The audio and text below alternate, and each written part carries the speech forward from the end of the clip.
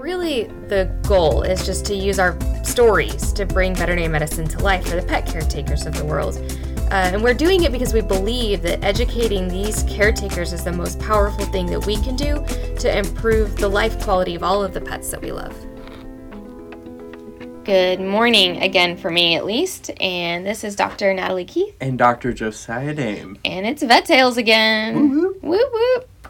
Today, we're talking about something that luckily doesn't happen to a ton of people, but when it happens, you sure want to have a 30-minute podcast to get a crash course on what's going on in your life. Yes, we're going to talk about seizures today. Seizures, yeah.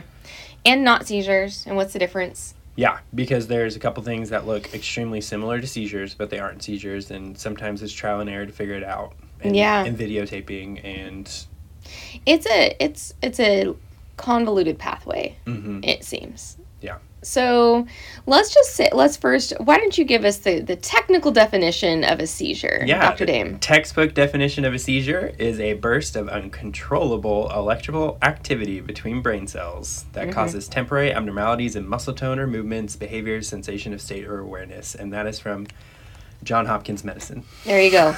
To quote. To quote. Yes, proper citation here. Yeah, so just an abnormal electrical activity in the brain creating abnormal movements of the body. Yep.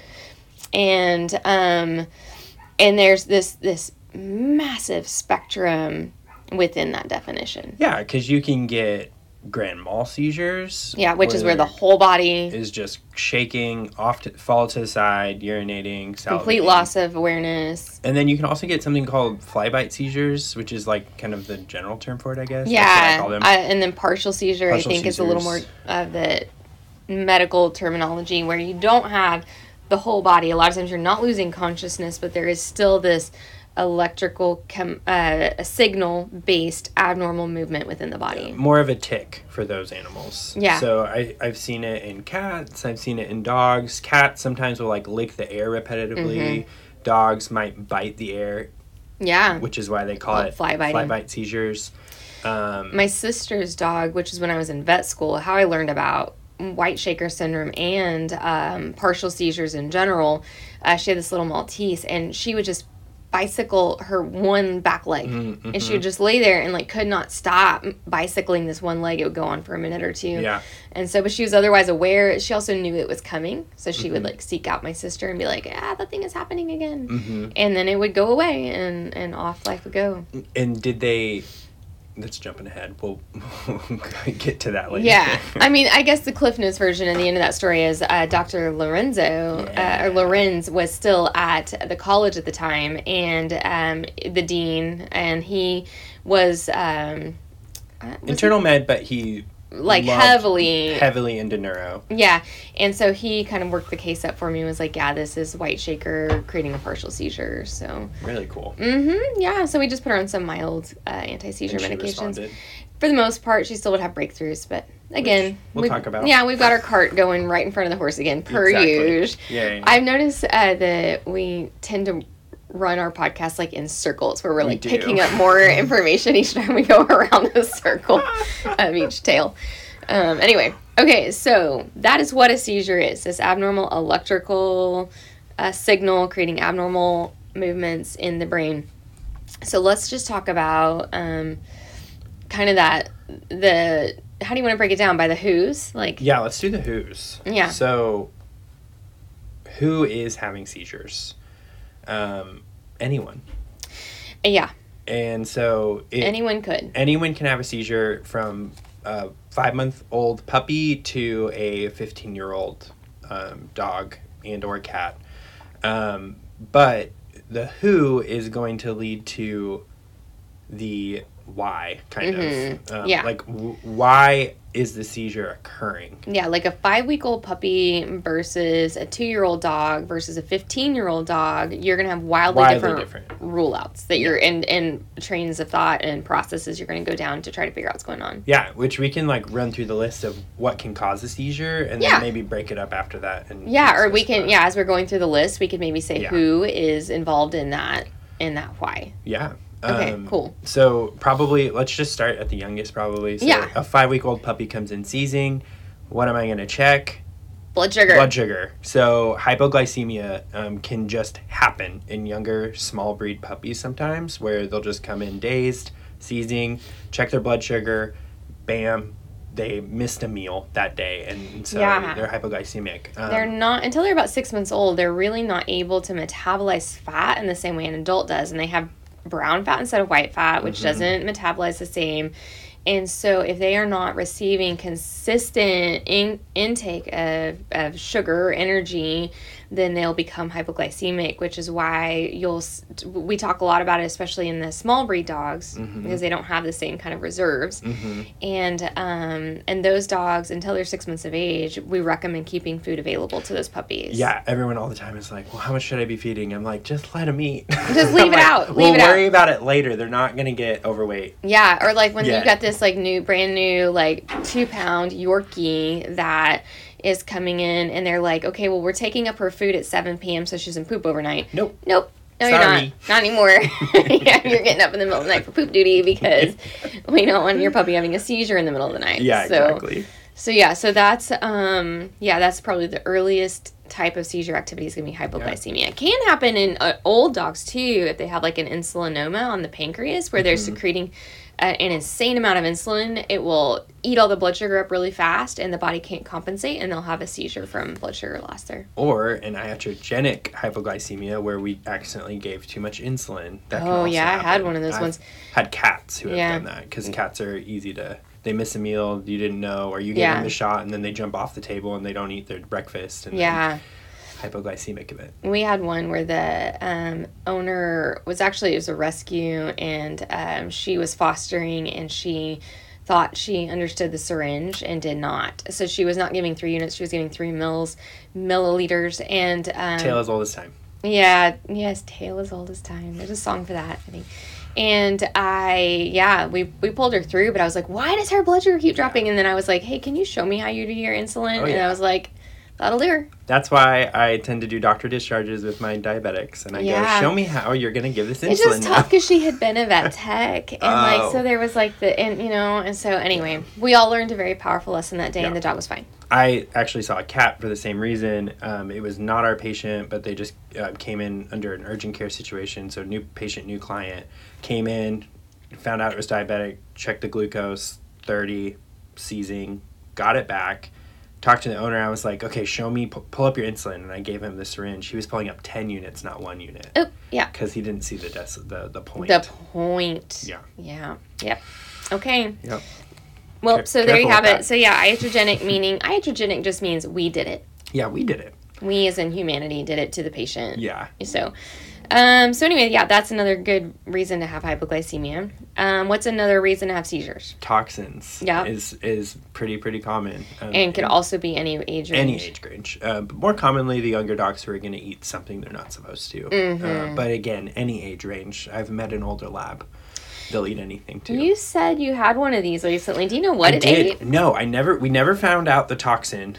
But I had a 6 to 10 month old golden retriever named Penelope in Dallas who presented for repetitive seizures. So she had a seizure the night before, the seizure the morning that she was coming in, and then during my appointment had another seizure. And I was like, oh no, I've never found out what toxin she ate, but the reason why I'm assuming it's a toxin is I talked to a neurologist. They're like, just put her on Keppra, which levetiracetam, it's one of our treatments for seizures, and then taper her off in a month, and we did, and she has not had a seizure since. And I saw her for 3 years after that. So it was usually chemical-based toxins. So it was something in the backyard that happened. In Dallas, a lot of times things do get tossed over into yards in Dallas. And, every yard is so close, or even wind, Exactly.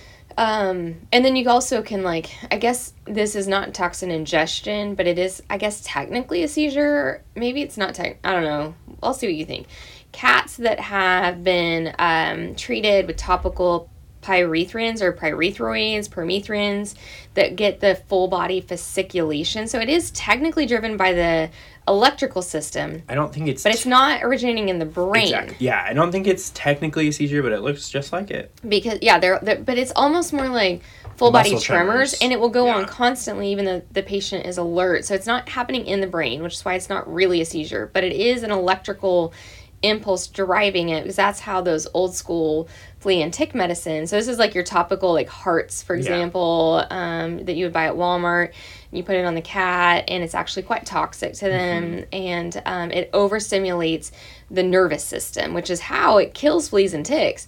But the safer a flea and tick product is, the more distinct it should be between being Mammals. a toxic to insects and not toxic to mammals in terms of stimulating the nervous system. So no pyrethrins or permethrins, yes, in your kitty cats, please. Yeah. Please. Yeah, because we don't treat those with epilepsy medicine. We treat them with muscle relaxers and fluids. Yeah. And a good Dawn dish soap bath. Quickly and repetitively if needed. Yeah. So anyway, okay, so that's another kind of toxin. And then infection. It could be anybody, but essentially an infection of your central nervous system can cause seizures. Meningitis. You could even extrapolate out and say infection causing septicemia would cause hypoglycemia. Yeah. Which causes a seizure. That could too. And you break down the infection part, you can also get more autoimmune versions of the meningitis or encephalitis, I should say. So like inflammation of that area, and you have to treat with steroids to pull out the inflammation. So thinking pugs and French bulldogs like to get something called GME. It has a couple names actually. Yeah, granulomatous meningoencephalitis. Glad you remembered what that meant for. Or pug encephalitis. Yeah. And so you can just get like almost an autoimmune. They don't really know why, actually. No, but it causes these little granulomas, which is sort of like a weird dry abscess thing in the brain, but it's not because of an infection. Yeah, so they don't know why it happens. The last time I, looked into it, I'm assuming it's autoimmune since it runs with pugs. Maybe it's genetic. I don't know. Yeah, I don't know. I don't know if it's autoimmune per se, but it does seem to be something that just happens within a pet. Oh, he's going to Google it. I'm going to Google it. Just don't worry, guys. We're going to find the answer before the end of this conversation. So that is one of the reasons I will still recommend sending relatively young, healthy dogs off for MRI or CAT scans is because of GME. Yeah. Well, I was right to say they don't know why it happens. Okay, great. The reason we don't know is because nobody knows. Yeah. It's always reassuring. Yeah, and so that's going to be one I do see in younger pugs, and I have seen in pugs and French bulldogs. And they had a Yorkie with it once. Yeah, and we typically put them on an antibiotic too. Yeah, so usually they'll have you do therapy. Baytril and steroids, and then obviously something for the seizures. Exactly. So, and then the goal is hopefully to get them weaned off of all things potentially, but usually sometimes just the antibiotics. Sometimes you have to stay on the pred and the. I've been able to get the one French bulldog I had. He came off of everything pretty quickly too, and I gave him a really guarded, meaning I didn't know if he was going to make it through that prognosis, but he responded pretty much immediately to the medications. Pretty well. Did you have that dog imaged? No, so it's speculation. Speculation. And a lot of times you find yourself in that situation. You've ruled out the other things because if it were idiopathic epilepsy, which we'll get to last, start seizing. You're not going to make any progress when chewing off meds. So. Yeah, typically with the French bulldogs and the pugs who have GME, they have like neuro signs along with the seizures. So like this one was like circling. Yeah. And he was so young that you're not going to assume that he has a brain tumor, even though that's possible. Always possible, but usually reserved for the older kids. Yeah. Rolling into that. Yeah. Okay, let's talk about it. So brain tumors are going to be any dog above 7 that just starts having seizures out of nowhere. Yeah. And has beautiful lab work. Yes. I'm going to start getting worried about brain tumors. Yes, absolutely. Which, unfortunately, there's very few places that can do those images. Really an MRI is a gold standard for that. You theoretically can find some things on CAT scan, at least rule out a lot of things on CAT scan or CT, but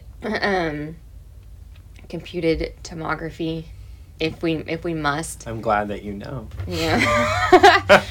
I know. It's CAT scan instead of a dog scan. I know. So anyway, yes, the CT is not as sensitive. MRI is great, but it's just so few places do it, and it's very expensive. And we're always going to, if you have a seizing dog, we're always going to offer advanced imaging. Insurance. Insurance is the best because it'll cover it.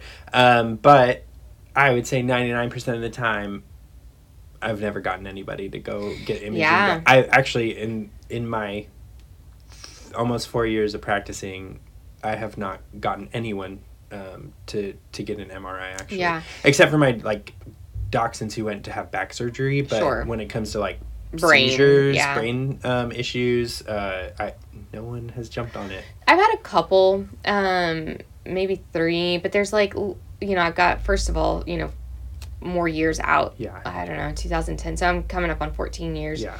And then I think some of the reason that I fail to get people to comply is because because I believe that ultimately the odds of it changing my treatment plan are so low. Yeah. Now, if it were like fungal pneumonia versus cancer in a cat, or asthma, if you have a cat that has coughing and it's either got fungal pneumonia or asthma, let's say, your treatment plan is so radically different that you could kill the patient by guessing wrong. Yep. But when it comes to brain issues and seizures, the treatments you're not going to cause any harm by speculating. And so it's it does tell you a little bit about prognosis. If you're worried about GME, just throw in the extra meds. Otherwise, you're just treating these dogs for the seizures, making sure their blood work is okay, managing the symptoms. And so I think that's probably why. That is, and then I usually am like, hey, definitely when they're above 7 and they're coming in seizing for the first time, I'm like, I have to recommend an MRI. Because it could be. Because it could be a brain tumor.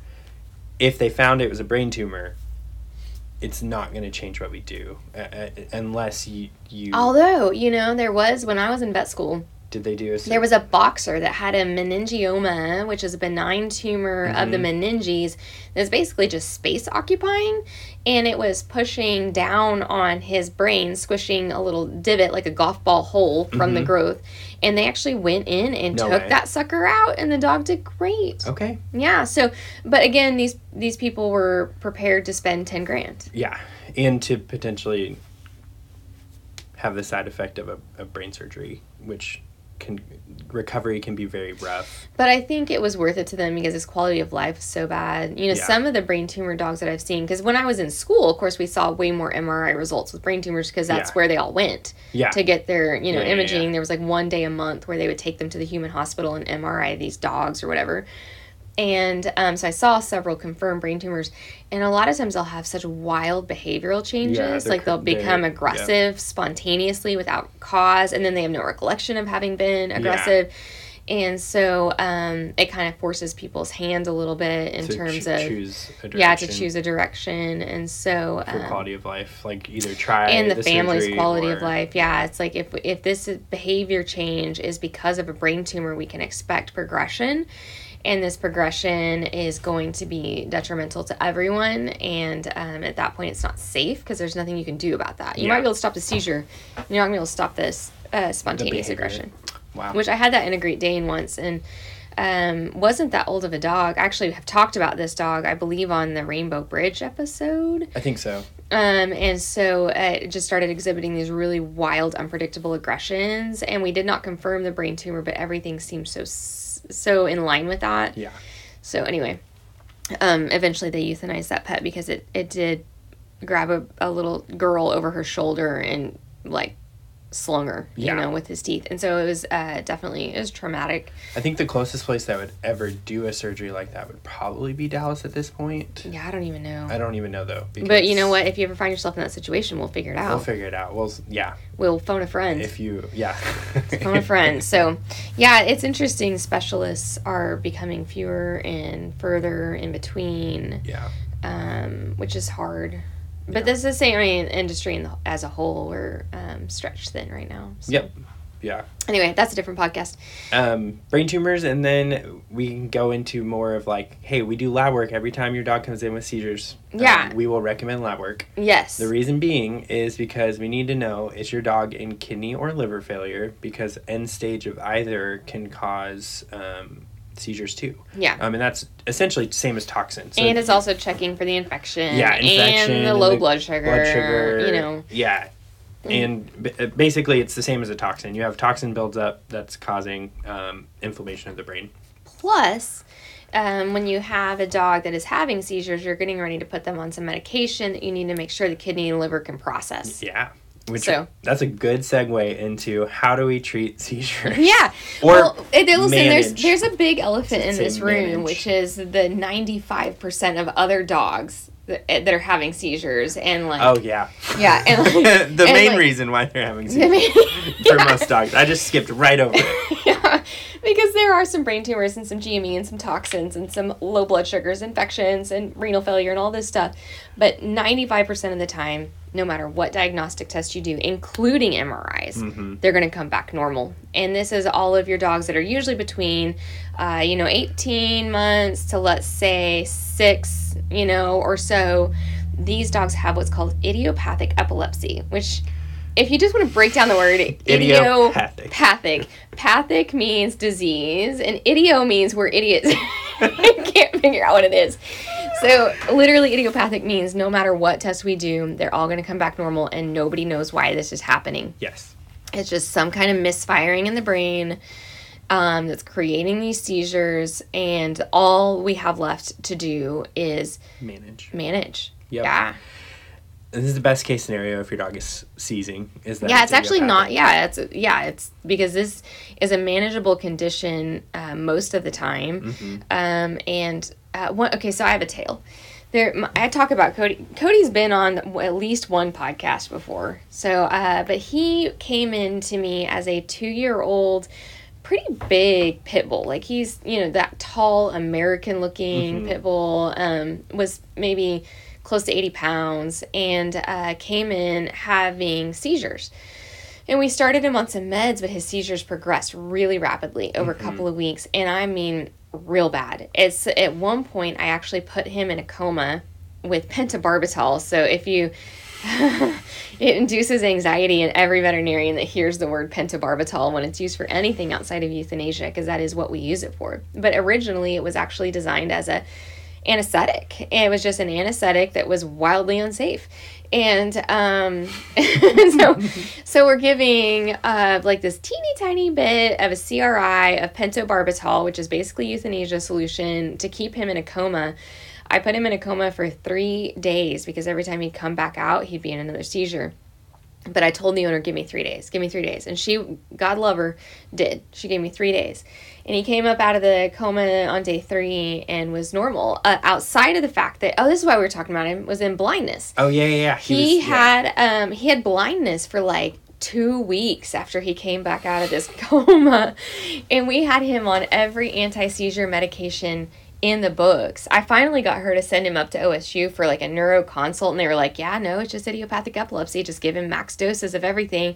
And that dog lived to be over 12 years old. That's and ended up dying of completely unrelated causes to his seizures. He was well managed. Ended up getting heartworms actually as well in the middle of that. That made me nervous. Oh yeah. Anyway, so we got through all that. I mean, he was a trooper. But that was kind of the worst case scenario of idiopathic epilepsy. Never could figure out what caused it, and we put him on every drug that we had. We threw it all at him, and he did great. Yeah, that's awesome. Anyway, awesome. Yeah, so that's Cody. But idiopathic epilepsy is the most common thing. When your dog comes in, that's what we're kind of expecting it to be. We're running our routine lab work to make sure it's not the other things we talked about. We're recommending an MRI, which are probably going to decline, and we're going to understand that. Doing neuro exams to look for deficits. Yeah. So do you want to tell them what deficits are? Yeah, so deficits are going to be anything. So a dog who has idiopathic epilepsy, unless they were in like what Dr. Keith was describing. We didn't say head trauma. Sorry, head trauma can cause seizure. Go ahead. Right. Yeah. It basically, if it is idiopathic and it's a 2-year-old dog having seizures, they should come into my clinic acting normal. Their feet, so deficits are like loss of like placement? the placement or the ability to deficits are going to be signs of loss of neurologic function in portions of your body. That's going to be so like the nerve signal isn't reaching certain locations. Yes. So like if I flip your foot over, you would know that your foot or hand is upside down. And so a dog will correct Which is that. hard for, it's hard for us to imagine in a human. But in a dog, you can imagine it. Yeah. Like, flip their foot over, almost like a pointer does, but on the ground. And then they should correct it. Yeah, they should be like, that's weird, and put Some their foot dogs don't correct it, and then they have a deficit. Because they can tell they're bearing weight on the limb, but they can't feel their foot to know that their foot is in a weird position. Exactly. Or if I poke your dog's face and he doesn't blink, or he or she doesn't blink, if you touch by their eyelids. Then I know, okay, there's a nerve deficit there too. So there's a lot of other nerve deficits we look for. Tickle their nostrils. Yeah. Can they barrel walk? So you'll like pick up their back legs and make sure that their front feet can walk. Yeah. Like a wheelbarrow essentially. And there's there's a myriad of tests that we do like that. And that will tell us more like, okay, is this, potentially just idiopathic, or is there like a lesion, which means like a mass or an area of infection occurring? Or a blood clot, infarct, something like that, like a bruise essentially. Yeah. That's inhibiting nerve flow. But if all this is testing normal, all of your blood work is normal. It's probably idiopathic. Yeah. And we're still going to recommend an MRI. Yeah. So my rule of thumb is one dog, one seizure, one time. We rule out the stuff, and then we do nothing. Yep. And then you wait. Because it may never happen again. Yep. And you may never know why. Yep.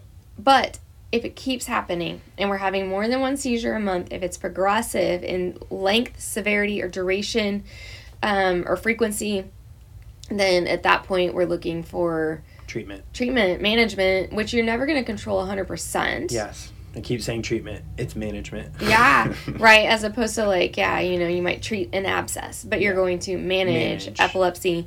I had one patient back when I still did emergency call, which has been, many moons ago now, but this dog was a beagle, and he was middle-aged, maybe like 5 or 6 when this all started. He gets idiopathic epilepsy, and we started him on seizure medications, and he was really well controlled until a full moon. And every stinking full moon for 4 months in a row, they called me at 1 a.m, and I went up there and sat with that dog until he quit having seizures. And I was like, I don't know. Were they giving his heartworm prevention at the No, I don't know. I feel like there's got to be some kind of like gravitational pull thing happening here. But because it's not that unusual, to hear those full moon seizure breakthroughs. So finally I had him on enough medication. So my point with that was you start with the least aggressive protocol. Which is going to be for us, levetiracetam or Keppra. How would I say levetiracetam? Levetiracetam, Keppra. We all say Keppra because it's easier to say and spell, and that's what people get. Those are all the same drug. Yeah. Keppra is the brand name, which is brilliant on them for coming up with something easy to say and spell. But we always start with that one. Yeah, and it's well tolerated. Yeah. Because it's well tolerated. Because well tolerated. It doesn't cause a lot of trauma to the organs. They don't get zonked on it. They're not little zombie dogs. They just you can't hardly tell they're taking it. Yeah. But if the seizures are more aggressive, or if the dog comes in and it's just having back-to-back grand mals right off the bat, you just skip this. And move on. You go to phenobarbital. Yeah. So that's the classic gold standard in vet med for anti-seizure medication. Yeah. And the reason why, Keppra is amazing. It does. I tell people when I put them on it, I go, hey, this probably is going to have a honeymoon period where it is going to work for 4 to 6 months. You might start seeing breakthroughs at that point. Yeah. If you see more than one breakthrough every quarter of the year, this is my rule of thumb, then we're not controlled anymore. Mm-hmm. Or if they're back-to-back, like you're saying, or if there's more than one in a quarter, then we need to move to phenobarbital. Phenobarbital, we have to monitor parameters for them. So we have to watch their liver values and their phenobarbital levels. Mm-hmm. And so this is a more involved drug. I love the fact that phenobarbital... that the liver actually will upregulate its metabolism of the drug. To get rid of it. To get rid of it. So the liver gets really in good shape at like experienced phenobarbital kicker-outer. Yep. And so you'll have to, because people get kind of sometimes frustrated because we're making them do blood work every 6 months. But that's why. Because if that dog is below therapeutic range and it's phenobarb, you may as well not give it at all. Yep. And unless it's and then if it's having breakthrough seizures, you've got to increase your dose. Yeah, and then you look at, so I have a tail. I went to Purdue for 3 weeks to work with their internal med department during my 4th year of vet school. And one of my patients was this sweet, sweet corgi who was on phenobarbital and was not getting monitored every 6 months. And so he came in for end-stage liver failure. Oh, no. So he had cirrhosis of his liver, which is basically where the liver just shrivels up and scars down. Ends up looking like moldy grapes almost. Ew. We went in and biopsied the liver. We dropped down his phenobarbital dose, put him on a couple other medications that help potentiate phenobarbital, make it work a little bit better without being on a higher dose. And he ended up doing well overall. But yeah, it's rough if you're not watching it, which is why we harp so much about rechecking lab works, because we care about your dog's liver. Yeah, above all else, do no harm. Yeah, exactly. So, so you mentioned potentiating the phenobarbital. Yeah. So let's just say you do have this dog that is still breaking through on the levetiracetam and the phenobarbital, because usually we don't take away the Keppra. We just add phenobarbital. But what if we're still having seizures like Cody? Then we can add in potassium bromide, which is medication that will basically allow the phenobarbital to work better and keep it in the system a little longer. Some people will use it. I've seen it used as a standalone anti-seizure medication, but that's just really unusual. Typically, you're using it. Yeah. I've just had some cases come over, and I was like, I don't know. And this might be a little difference between me and you. Sometimes I will taper off the Keppra. Depending on the dog. Or why you're doing the phenobarb. Yes. If we get onto the phenobarbital and we're at a good steady state, meaning phenobarbital, once it's in your system, it gets to a point where the level of phenobarbital in your system just stays consistent. So that's what we call the steady state. Once that steady state is reached, sometimes... It usually takes a few weeks. Yeah. And so we usually, if we start phenobarbital, we'll check your steady state at 2 weeks later. I sometimes will start a Keppra taper, to get them just solely on phenobarbital. But a lot of dogs I have on both Keppra and phenobarbital. Yeah, I'm a little more chicken to pull them off the Keppra because they do so well on it. So I might do it like 6 months later when I feel like they're not having any breakthrough seizures with both of these medications. Okay, well, let's see what happens if we take away the Keppra now. And I have dogs that will they'll go on phenobarb. They have this aggressive onset of seizures. We have to at some point put them on phenobarbital.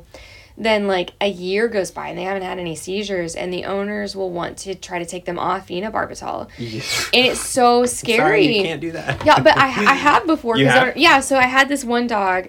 He was a husky.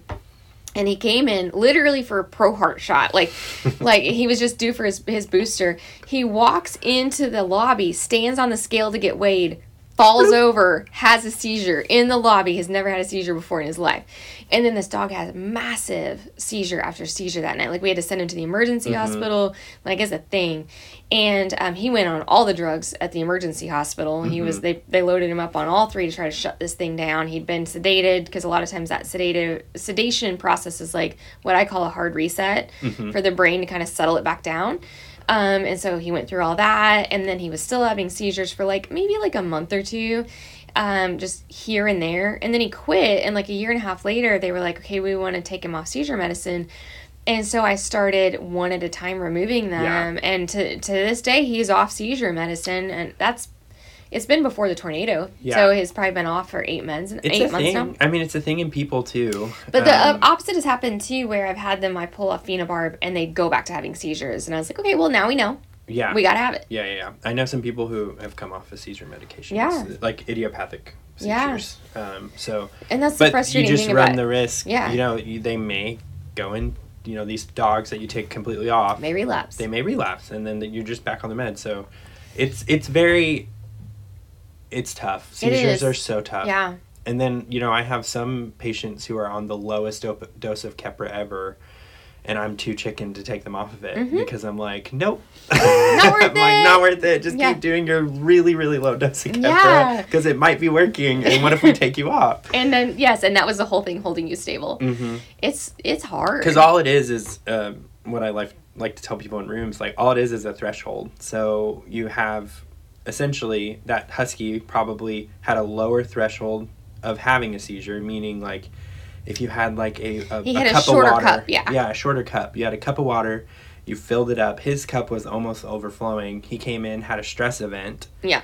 Which poured more water into his cup and then it overflowed. Yeah, because stress definitely triggers seizures in these dogs. And so Keppra then is the straw that you put into your cup and you drink some of that water out and you lower that threshold. Mm-hmm. And so you're not, if you do get stressed out, you're not going to have that overflow. So, yeah. Absolutely, yeah.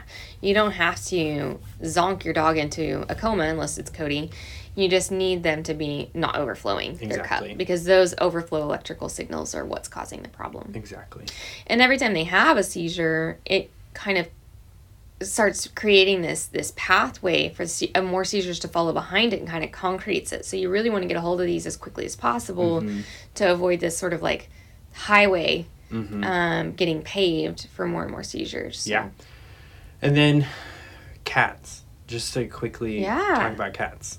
How I personally have never seen... I have one. A cat, other than the hypoglycemic, I have never seen a cat have like a full-on epilepsy. So I have one. His name is Gunji, and he is now 7 or 8 year old Bengal. He started having seizures at about 18 months, and at first I thought, no, he's not. He's a cat. Yeah, cats don't do seizures. Yeah, he's doing something else. I don't know what it is, but it's not a seizure. And then finally, after like 3 months of this, the owner catches some videos of these incidents. I was like, holy smokes, this cat has epilepsy. Wow. And so we put him on levetiracetam. Like you said, we had this honeymoon phase, about 5 to 6 months of doing pretty good on that. Starts having seizures again. He also has a heart murmur. Stressful. Yeah, and he has also had to have all of his teeth pulled because he has like some kind of weird autoimmune thing where all of his teeth were like bad by the time he was 6. Anyway, so fun. I love Gunji, and he is a cool cat though. But anyway, yeah, so then we ended up having to put him on phenobarbital. He'll still occasionally have a seizure even on both those drugs, but it's well maintained. Owners are happy. Feel like his quality of life is good. He tolerates his medications to some degree.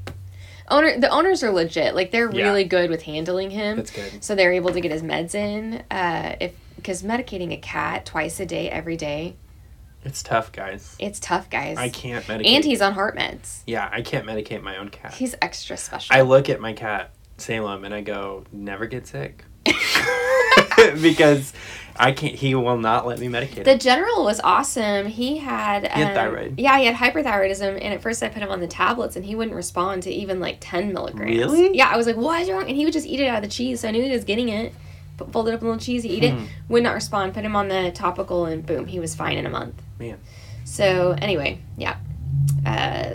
Cats. Yeah. But he was a cool cat though. He was like a dog. Yeah, I loved him. Yeah, he was a cool cat. He was awesome. Yeah, he's been gone a while now. Almost 5 years. That's crazy. I know. Time stopped when I left.